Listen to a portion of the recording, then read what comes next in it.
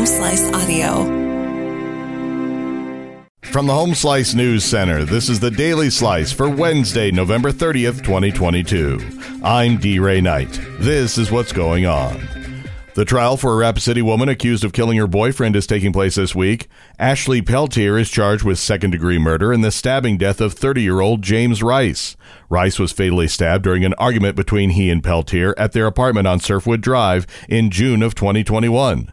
If found guilty, Peltier could face up to life in prison. A children's museum is going to be built in Box Elder. Amy Rose has the details. The city of Box Elder says the Black Hills Children's Museum will be built in the Liberty Plaza Business District. The 5-acre parcel of land donated by Dream Design International will give the museum maximum exposure and reportedly will be convenient enough for people to walk to other facilities, such as South Dakota Air and Space Museum at Ellsworth Air Force Base. When opened in 2025, the museum will be a 40,000 square foot building with more than 40 exhibits. Also planned for the museum are a cafe, preschool daycare, and a 4-dimension surround theater. Governor Kristi Noem has issued an executive order banning state employees and contractors from accessing the video platform TikTok on state-owned devices, citing its ties to China. TikTok is owned by ByteDance, a company headquartered in Beijing, and has been targeted by Republicans who say the Chinese government could access user data like browsing history and location. The U.S. Armed Forces have also prohibited the app on military devices. The order takes effect immediately and would apply to employees and agencies of the state of South Dakota. In national and international news, NATO is struggling to find ways to help 3 countries shaken by Russia's invasion of Ukraine: Bosnia, Georgia, and Moldova. The military alliance is seeking to extend its security umbrella across Europe. Foreign ministers from the 3 countries met Wednesday with their NATO counterparts as the war in Ukraine exposes them to political, energy, and territorial uncertainty. No straightforward proposals about what might be done were offered by the NATO ministers as they arrived for the meeting in Bucharest.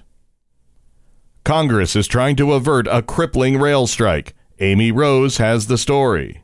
Congress is working swiftly to prevent a looming U.S. rail workers' strike. Lawmakers are reluctantly intervening in a labor dispute to stop what would surely be a devastating blow to the nation's economy if the transportation of fuel, food, and other critical goods were disrupted. The House is expected to act first on Wednesday. The bill Congress is considering would impose a compromise labor agreement brokered by President Joe Biden's administration. That agreement was ultimately voted down by 4 of the 12 unions representing more than 100,000 employees at large freight rail carriers. The unions have threatened to strike if an agreement can't be reached before December 9th's deadline.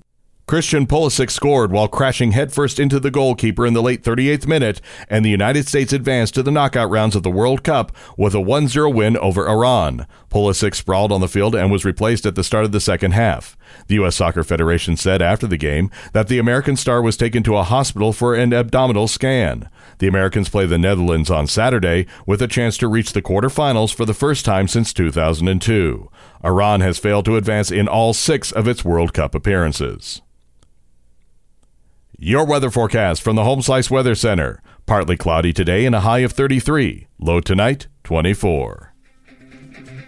And that was your Daily Slice for Wednesday, November 30th, 2022. The Daily Slice is a production of Home Slice Media Group, hosted by D. Ray Knight with Amy Rose. Executive producer Mark Houston. Engineered by Chris Jacquez. I'm D. Ray Knight. Have a great day.